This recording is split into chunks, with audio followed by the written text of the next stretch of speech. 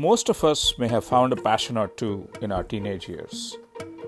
More often than not, these passions turn out to be a passing fancy that runs its course before we make it out of the teens. Hello and welcome to another episode of College Matters, Alma Matters. Dr. Subhashish Das Gupta was unique in that he pursued his passion for information systems, IS for short, and made a career out of it. He liked it enough to get a PhD and is now sharing his passion with future generations through his teaching and research at George Washington University. So without any delay, let's hear his story directly from Dr. Das Gupta.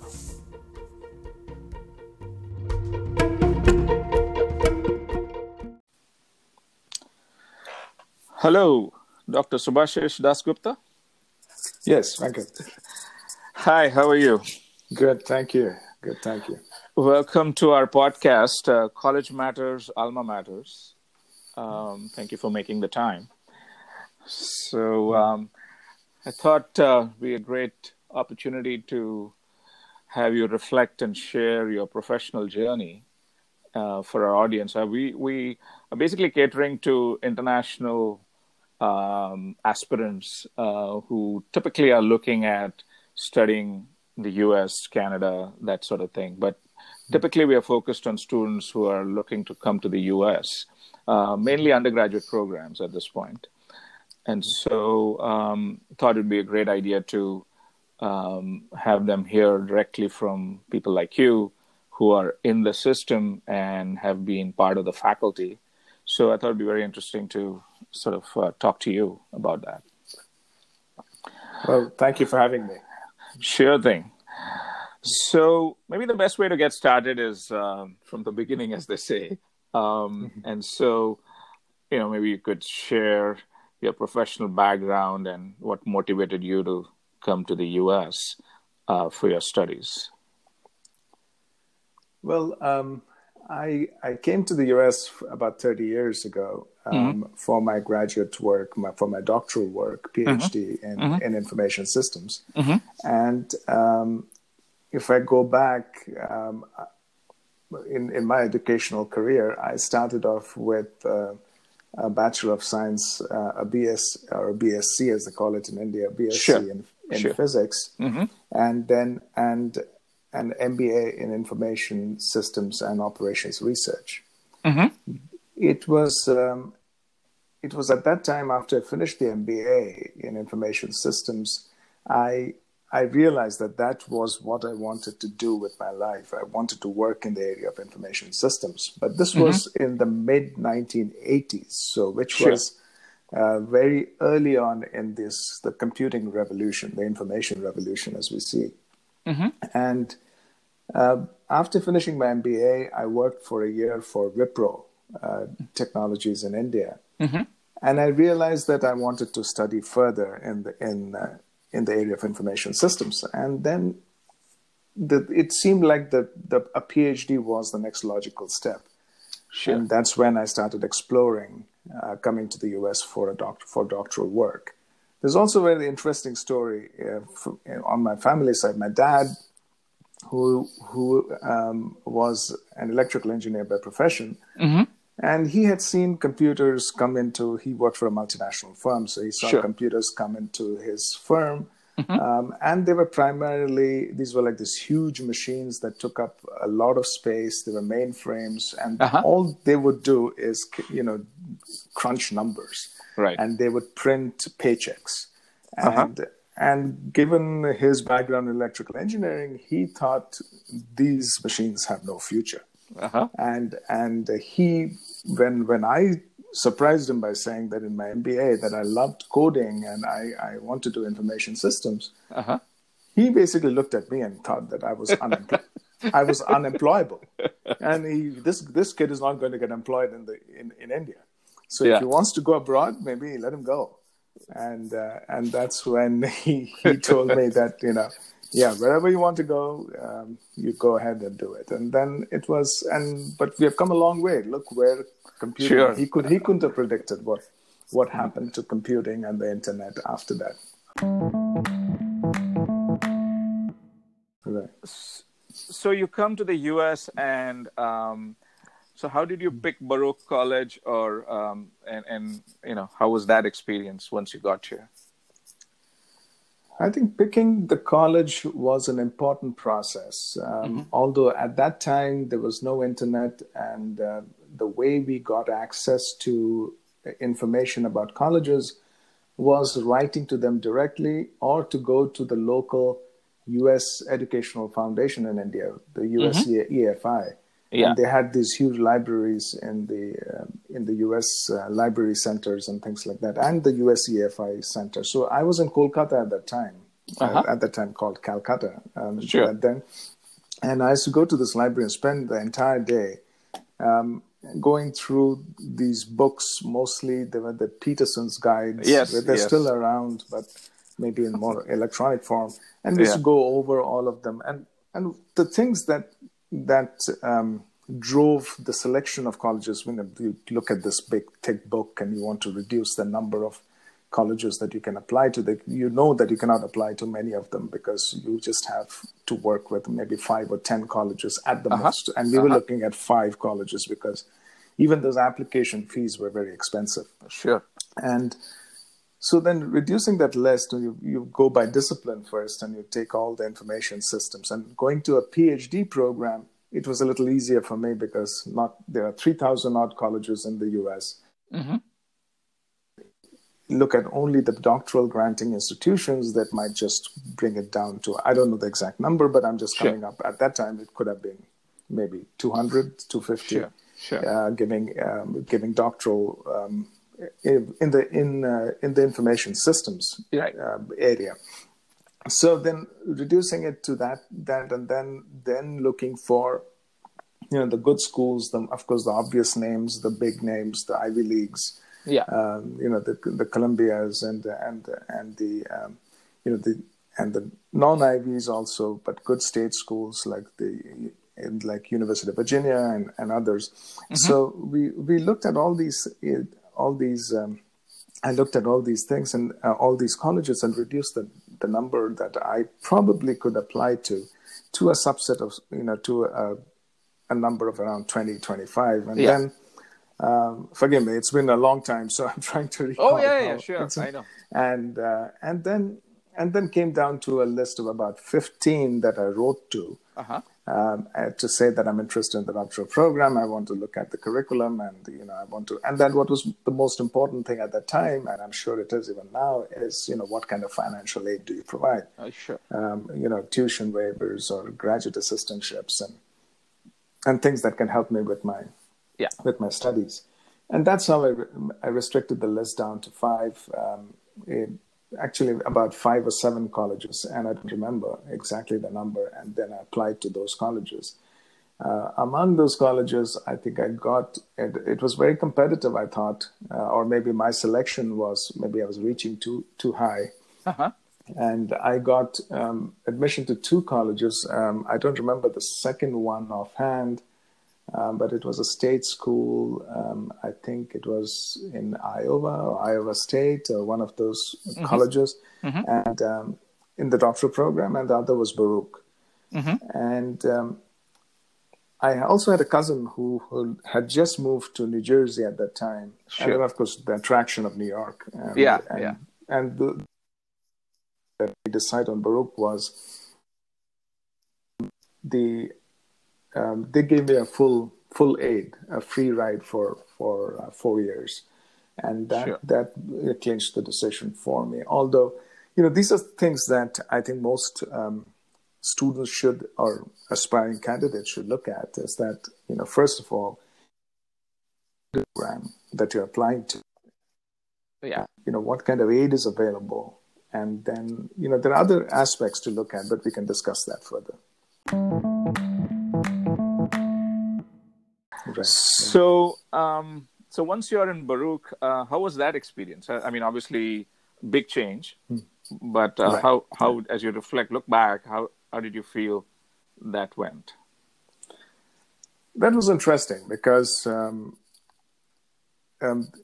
New York at that time, and this way I'm talking about the late 80s, I'm talking about 1980, 89 or so. New York was very different from what it is now. Well, you might even argue that New York is the same, and it was 30 years ago.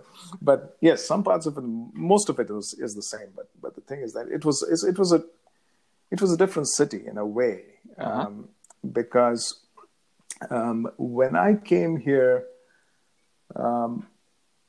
one thing that really helped me in being in New York. Let me talk about the location first, and then I can talk about Baruch.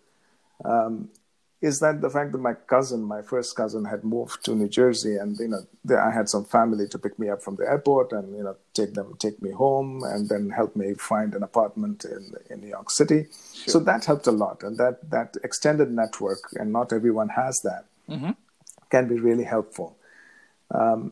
New York, Baruch was excellent. Baruch was excellent in the sense that it had a very strong research component in their program. They had strong researchers from some top researchers in the areas of information systems. So then I had all these well-known professors who I could work with and explore my interests, because even within information systems, I had to choose a sub-area to specialize in. So then in the doctoral program, after doing a set of coursework, of course, but that helped a lot, having such brilliant people around me, and my fellow students as well. So it was, Baruch was an excellent experience in terms of the academic side. The thing that Baruch could not provide was the fact that it was not a campus-based school. Means it was not in the US, as you are aware. There are, most of the schools. Well, I shouldn't say most of the schools. A large number of the schools are in rural areas. Are not in metropolitan cities. Now, that is a decision I think most applicants should make. They should decide whether they want to go to a metropolitan area to do their studies, or should they go to a state school in a institution where they are further away from the big metropolitan center. Advantages to each one of them. Metropolitan area, I had a full scholarship and all that, but I quickly realized that being in New York City, even that full scholarship could only take me so much. Could do so much for me. And basically, it's very expensive. Everything is expensive in New York. And as somebody had told me before I had left India to come to New York, is that remember, New York is New York. New York is not America, and it has its own vibe. It has its own pace in which things work, and it is really expensive to find an apartment and things like that. So those are choices that students have to make, whether to be in the rural areas. You can live. The cost of living is much lower, very nice compared to the more the expensive metropolitan cities. But the thing to consider is, once you finish your degree, then you might want to move into these bigger cities or the suburbs of bigger cities where the jobs are. Right. So what did you end up specializing in? I mean, as you went through your PhD program, or is that, did you stay pretty broad, or did you get very focused? Well, you'll be surprised, because at that time, and I'm talking about 30 years ago or 25 years ago when I finished my PhD, some of the things that we were working on, people are working on now. And my dissertation was on group decision-making and artificial intelligence. Wow. So if you think about artificial intelligence, it has come a long way, because it was 25 years ago I was working on that same area. And at that time, we didn't have the kind of versatile computers, the speed of computing, the ability to store large amounts of data that we have now. But some of the concepts that are being used now had been developed 20, 30 years ago. And there was a lot of talk about artificial intelligence taking over the world and all that, but it did not take off. There was a lot of venture capital and a lot of interest in the business community at that time, but it somehow, the research could never catch up with the commercialization of that concept.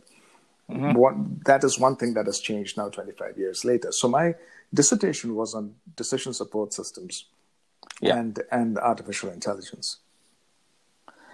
No, you are absolutely right. And I think part of the AI boom is also thanks to availability of lots of data, lots of interactions, thanks to the mobile devices and all that. So it's a combination of things, but certainly way ahead of its time in the early 90s for sure. That's right. So once you finished your PhD, I guess you decided to go into academics. So what did so how did that decision happen, and how was your next step in that journey? Well, that is one thing that I probably should have thought about much before I applied for my doctoral program. And I think that is something that most students and applicants should consider. Yeah.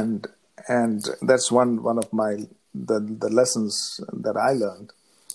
And maybe it was a little too late by the time I realized it. Remember I mentioned that when I was applying for programs, I thought I had an MBA in IS. I want to do more studies. I want to know more in this area. So the next logical thing was doing a doctoral program. What I did not realize or did not catch in my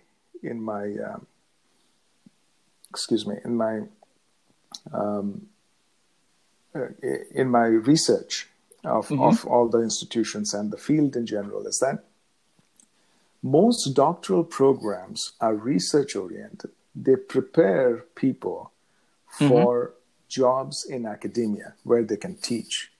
They do not prepare people for jobs in industry. At least there are most, as I shouldn't say all, but most IS doctoral programs, PhD programs, they prepare people for jobs in academia and not in industry, because most of our research is academic research. We're trained in that. We're trained to teach and things like that. So for me, it was a logical move when I finished my doctoral program, and all my faculty and my professors, they were all helping me find academic jobs. That's what's the logical, because I was prepared for that kind of a career. Sure. I should have probably thought about this much earlier, well before I applied for the doctoral program. What does this degree prepare me for? Because I probably would not have gone into academia had somebody asked me that question 4 years before I finished.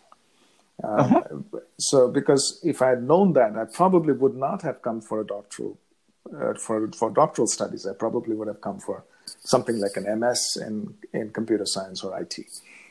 Sure. So that's how the transition happened from finishing my doctoral program to moving into academia. But that seemed to be logical, and I can't complain in the sense that I loved doing what I was doing. I love doing research. I learned how to teach while being an apprentice in the doctoral program. Sure. But I never thought about, I always thought that I should have been in industry, and I've never really thought about a career in academia before I went into the doctoral program. So those are things that people should consider. What is this degree preparing me for? Is this something that I want to do for maybe the next 10 years, maybe that next 15 years, and for me, maybe my entire career. So. Sure. Yeah, but lots of times, good, good things happen when you don't, over engineer it. That's true. Overthink it. Yeah.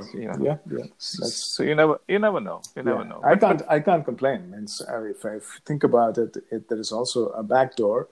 I'm an academic, but I also consult a lot now. So sure. I did get back into my industry side of that I wanted to do. I do a lot of consulting also in the delivery of educational programs and the design of master's programs and the delivery of those programs. So I did get back into that eventually after finishing my doctoral work and starting my academic career. See, there you go. You got the best of both worlds. Thank you. Yeah.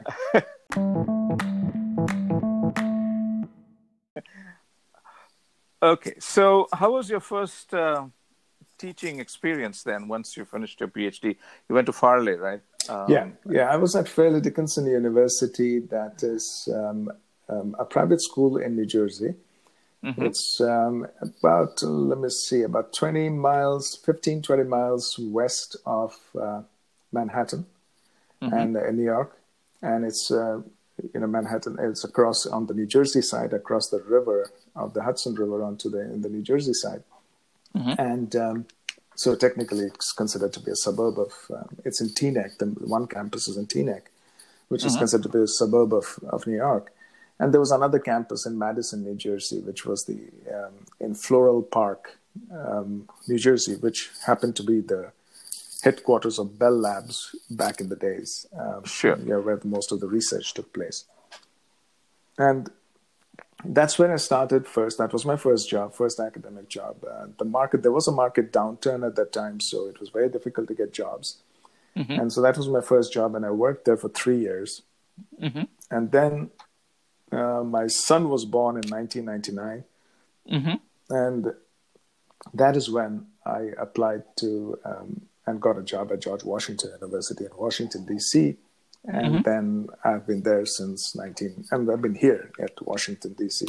at George Washington since 1999.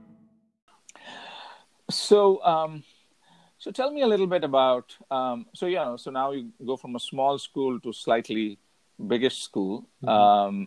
So how was that transition? And then, let's start there and then sort of dive into GWO. Yeah, I think in terms of schools, they were very different. For the first job, it was a good one because Fairleigh Dickinson was more of a teaching institution. And in academia, the way we look at jobs is that where is this university in terms of its research component, teaching component, and the service component? So if you start thinking about academic jobs, professors' jobs in any university, it's basically 3 parts. Your job consists of 3 parts. One is the research, mm-hmm. The second is the teaching, and the mm-hmm. third is service. Service is, advising students and going to committees, planning on, because most universities are self-governed universities. They don't. Sure. So there are a lot of emphasis is on faculty, staff making the decisions, coming up with policies, and self-governing the institution. Mm-hmm. And research and, of course, teaching are self-explanatory. Those are the ones that drive, that are main components of our job. So the emphasis that is placed on research, teaching, and service differs by this university. So if I was at Fairleigh Dickinson, the emphasis was more on teaching, because mm-hmm. it's more of a teaching institution. And so we had more classes to teach, but the expectations on the research side was lower. So if I could put down in percentages, I would say research was 20%, teaching was about 40%, and the other 40% was service. Okay? Mm-hmm. Or maybe you can even say that teaching was 50% and service was 30%. But the research was, relatively, research was a lower priority, smaller emphasis on research than teaching.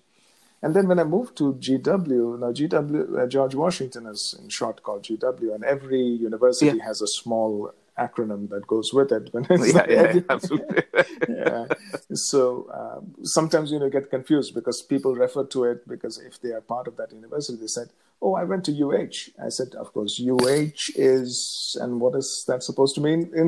So it could be the University of Hartford, University of Houston, it could be of Hampshire, New Hampshire, any one of those things.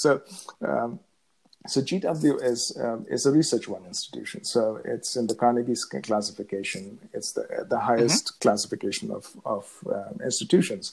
So it's a research one institution where the expectation for research is very high. So it was a big change from Fairleigh Dickinson, but that was what I had been prepared for in my doctoral program. More research with lesser teaching. And so here, I would say the research was about 40% of my time, and my expectation from teaching was about another 40% with very little service requirement. So it was a big change. I had to teach less, but the quality of teaching definitely was higher, whereas the research output was much, much higher. So that was a big change between institutions.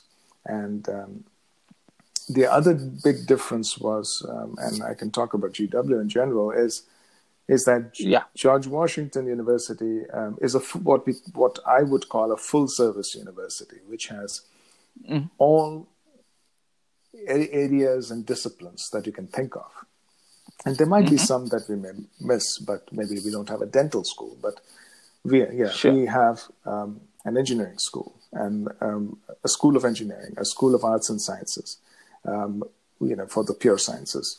Then we have a business school a school of business that handles all the business degrees. We have a law school. We have a medical school. So we have. It's basically a full-service university. So that was also a big difference from Fairleigh Dickinson, which didn't have all of them, but had some very good business school, and the engineering school was pretty good over there. So that was the difference. And also, George Washington happened to be in a metropolitan area. So my whole life that I was yearning for being in a campus kind of school in the rural areas, that never happened for me. Okay. So that's the difference between George Washington and Fairleigh Dickinson, the transition.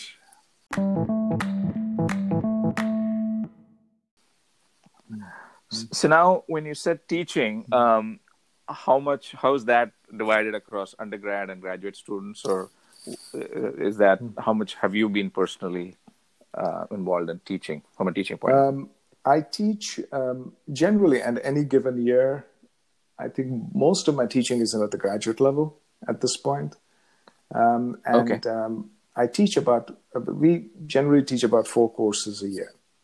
And I teach one course in the summer, which is undergraduate, whereas all my other courses are graduate courses.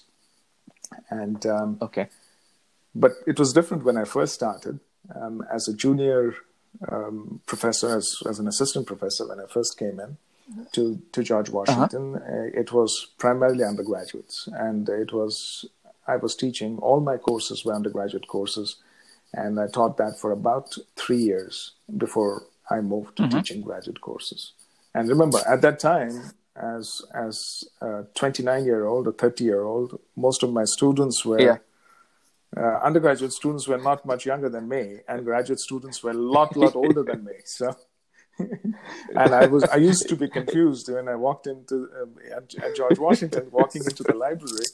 I got carded a few times, which, they get carded means they ask me, show me your ID. Are you a student? What are you doing here? So I had to convince them I was a faculty member with my GW ID. So that's my load. It's mostly graduate classes at this point. What a little bit about your what types of courses and specialization? I mean, obviously, what kind of courses did you teach, and what kind of research? Obviously, over the 20 years, a lot would have changed, but just a quick sort of overview or thumbnail sketch of the types of things you've done. In terms of teaching, I teach courses in systems development. I mean, software development is my area of expertise. So, and I think it goes back to that my research in AI and decision support systems and things like that, developing AI-based systems. But I didn't do that in the classes I teach. They are more traditional software development or traditional systems analysis and design. What in engineering we call software engineering. And so that is my area of expertise. Now I teach, in recent years, I've been teaching web application development, cloud applications, mostly in the open source area with PHP, MySQL, basically the LAMP stack, as we call it. So I'm teaching more of the technical courses in that in the area. That's my teaching expertise and what I've done. Sure. In terms of research, my research is on the factors that it's more management oriented rather than technical. I've done some code. I've done research in the area of code quality, of determining the quality of code, but that's a very open field. It has never. There's no clear metric, or there are no clear metrics yet for code quality, and that's also because the whole field is changing so fast that the code quality concepts also keeping up with the new programming languages, the new technologies that come along. It's just playing catch up. Yeah, that's one. The other is in the management side of the factors that influence technology acceptance. Why do I use an iPhone? Why do I stream? What makes me accept technology, and what are the factors that govern that that helps me accept the technology. And there are the obvious ones, that is how useful it is, and the fact is that that determines whether I use the technology or not. And the other factor, there are also many psychological factors that we don't take into account. And there's things like branding, that I need to be seen using this technology. I need this Apple Watch on my wrist, because it is not. It's not the question of it being useful to me, but other people should see that I have one. So that kind of things also happen. There's also psychological factors to it. So the factors that influence technology acceptance is also another area. I've also delved into organizational culture and how that influences acceptance of technology in organizations, and some of the open source acceptance or diffusion of open source technologies. So those are my research areas, which are quite entrenched in the management principles.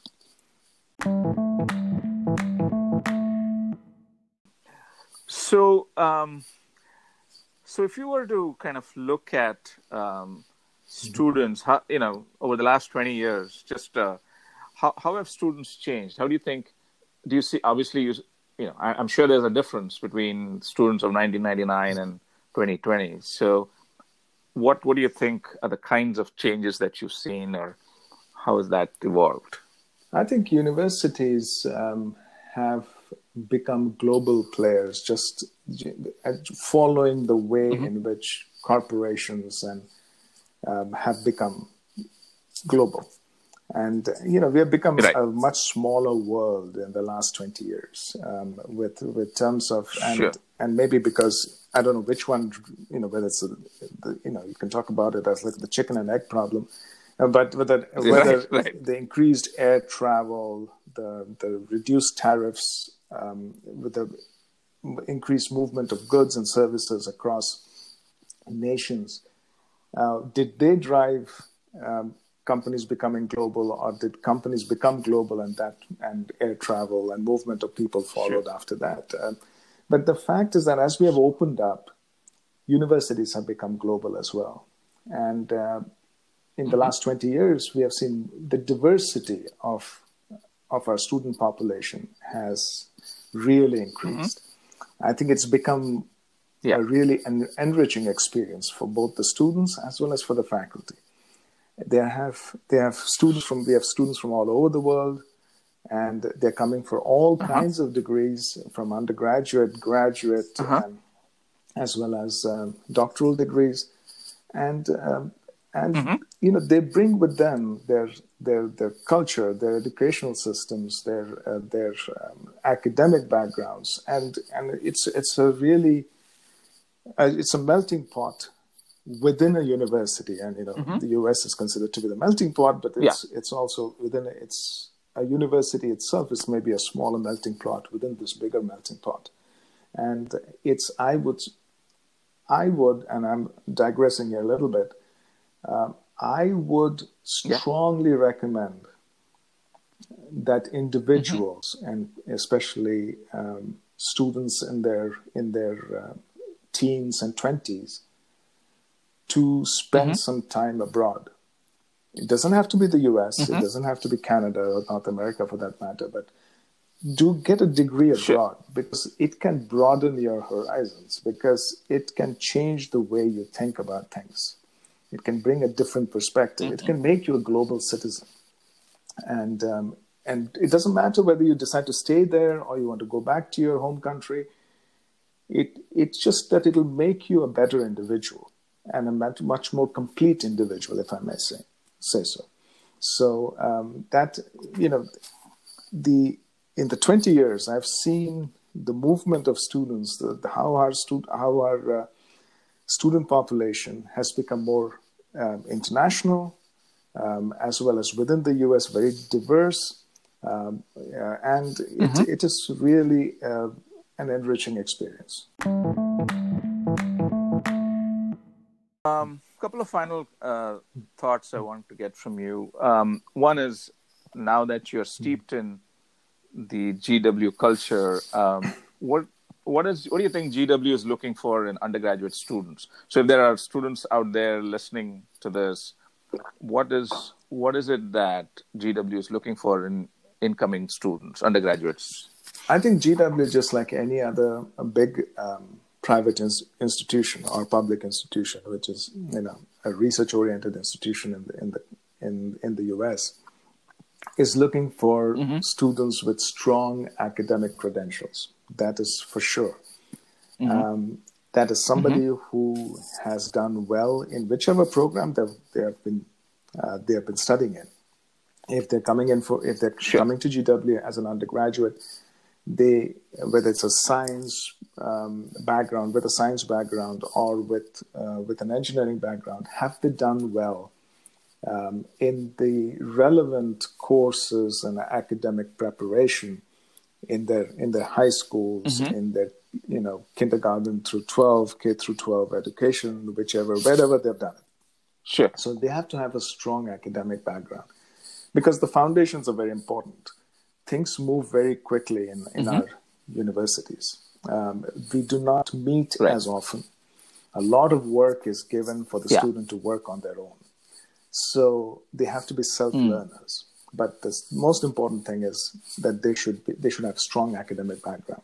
The second aspect that I think we are looking for is they have to be well-rounded individuals. They should have some extracurriculars. They might be interested in music. They might be participating in their local theater group or the school theater group, or they play sports, or they play cricket, or they play.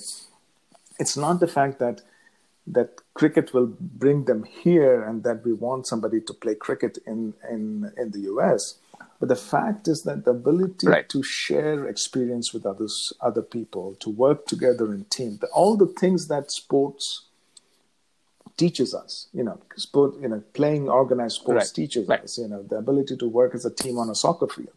All those things show a side of the students or the applicant's character and experiences, and that makes that individual more complete.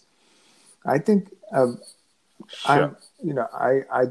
not completely familiar with all aspects of undergraduate admissions, but the thing is that the more the individual does, both academically and otherwise, outside academics, the more complete picture the admissions departments have about the individual.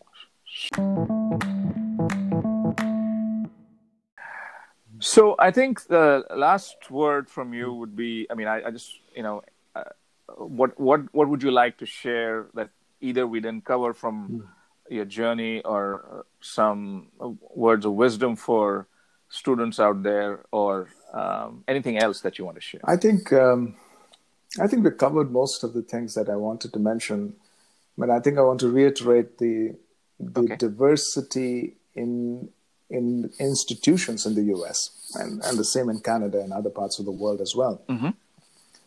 Not only by location, is it rural, is it Is it city? Is it metropolitan? That might make a big difference. And when you're choosing schools, look into that. Look into the most important is your discipline. How good is the school in your discipline? That may be another thing to look into.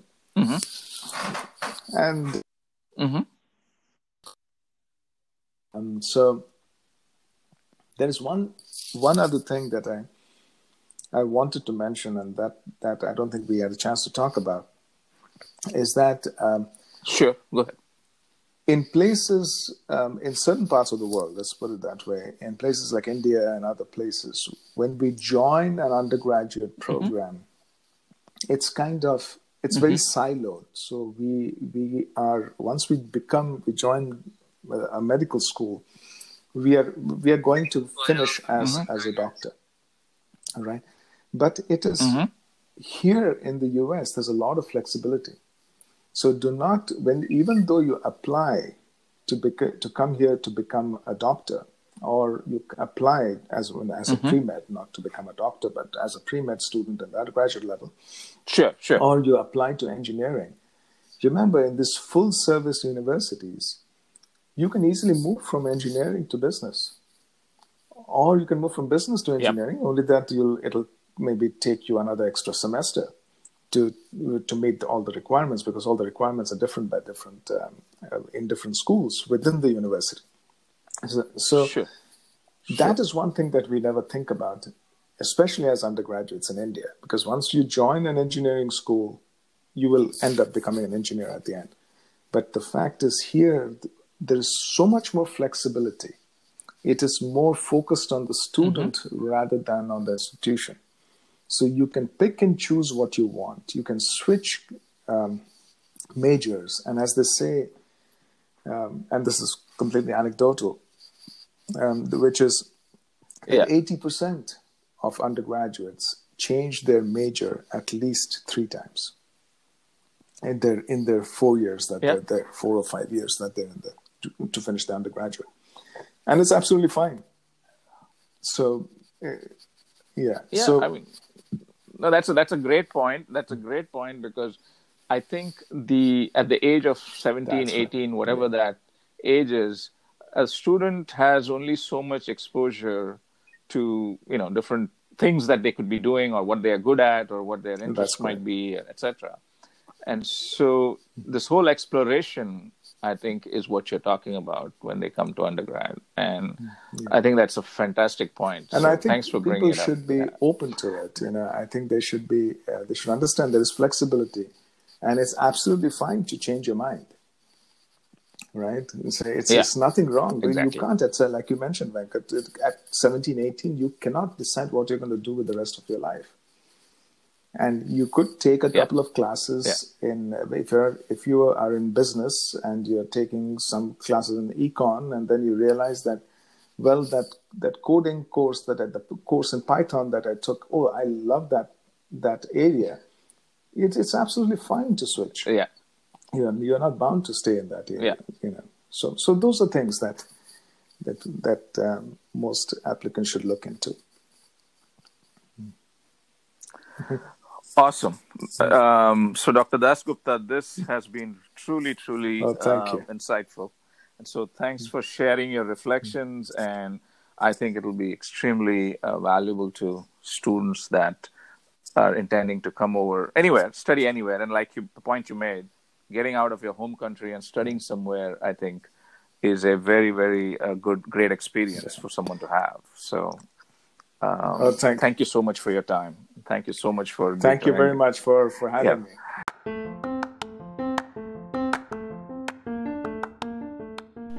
Hello again. Hope you found Dr. Subhashish Dasgupta's journey in pursuit of his passion inspiring and informative. In addition to some very good insights about Fairleigh Dickinson and George Washington universities, there's some very good advice for college-bound students about the kinds of colleges to target. Thank you all so much for listening to today's podcast. To stay connected with us, subscribe to Apple Podcasts, Google Podcasts, or Spotify, or visit anchor.fm/Alma Matters. These podcasts are brought to you by almamatters.io. Till we meet again, take care and be safe. Thank you.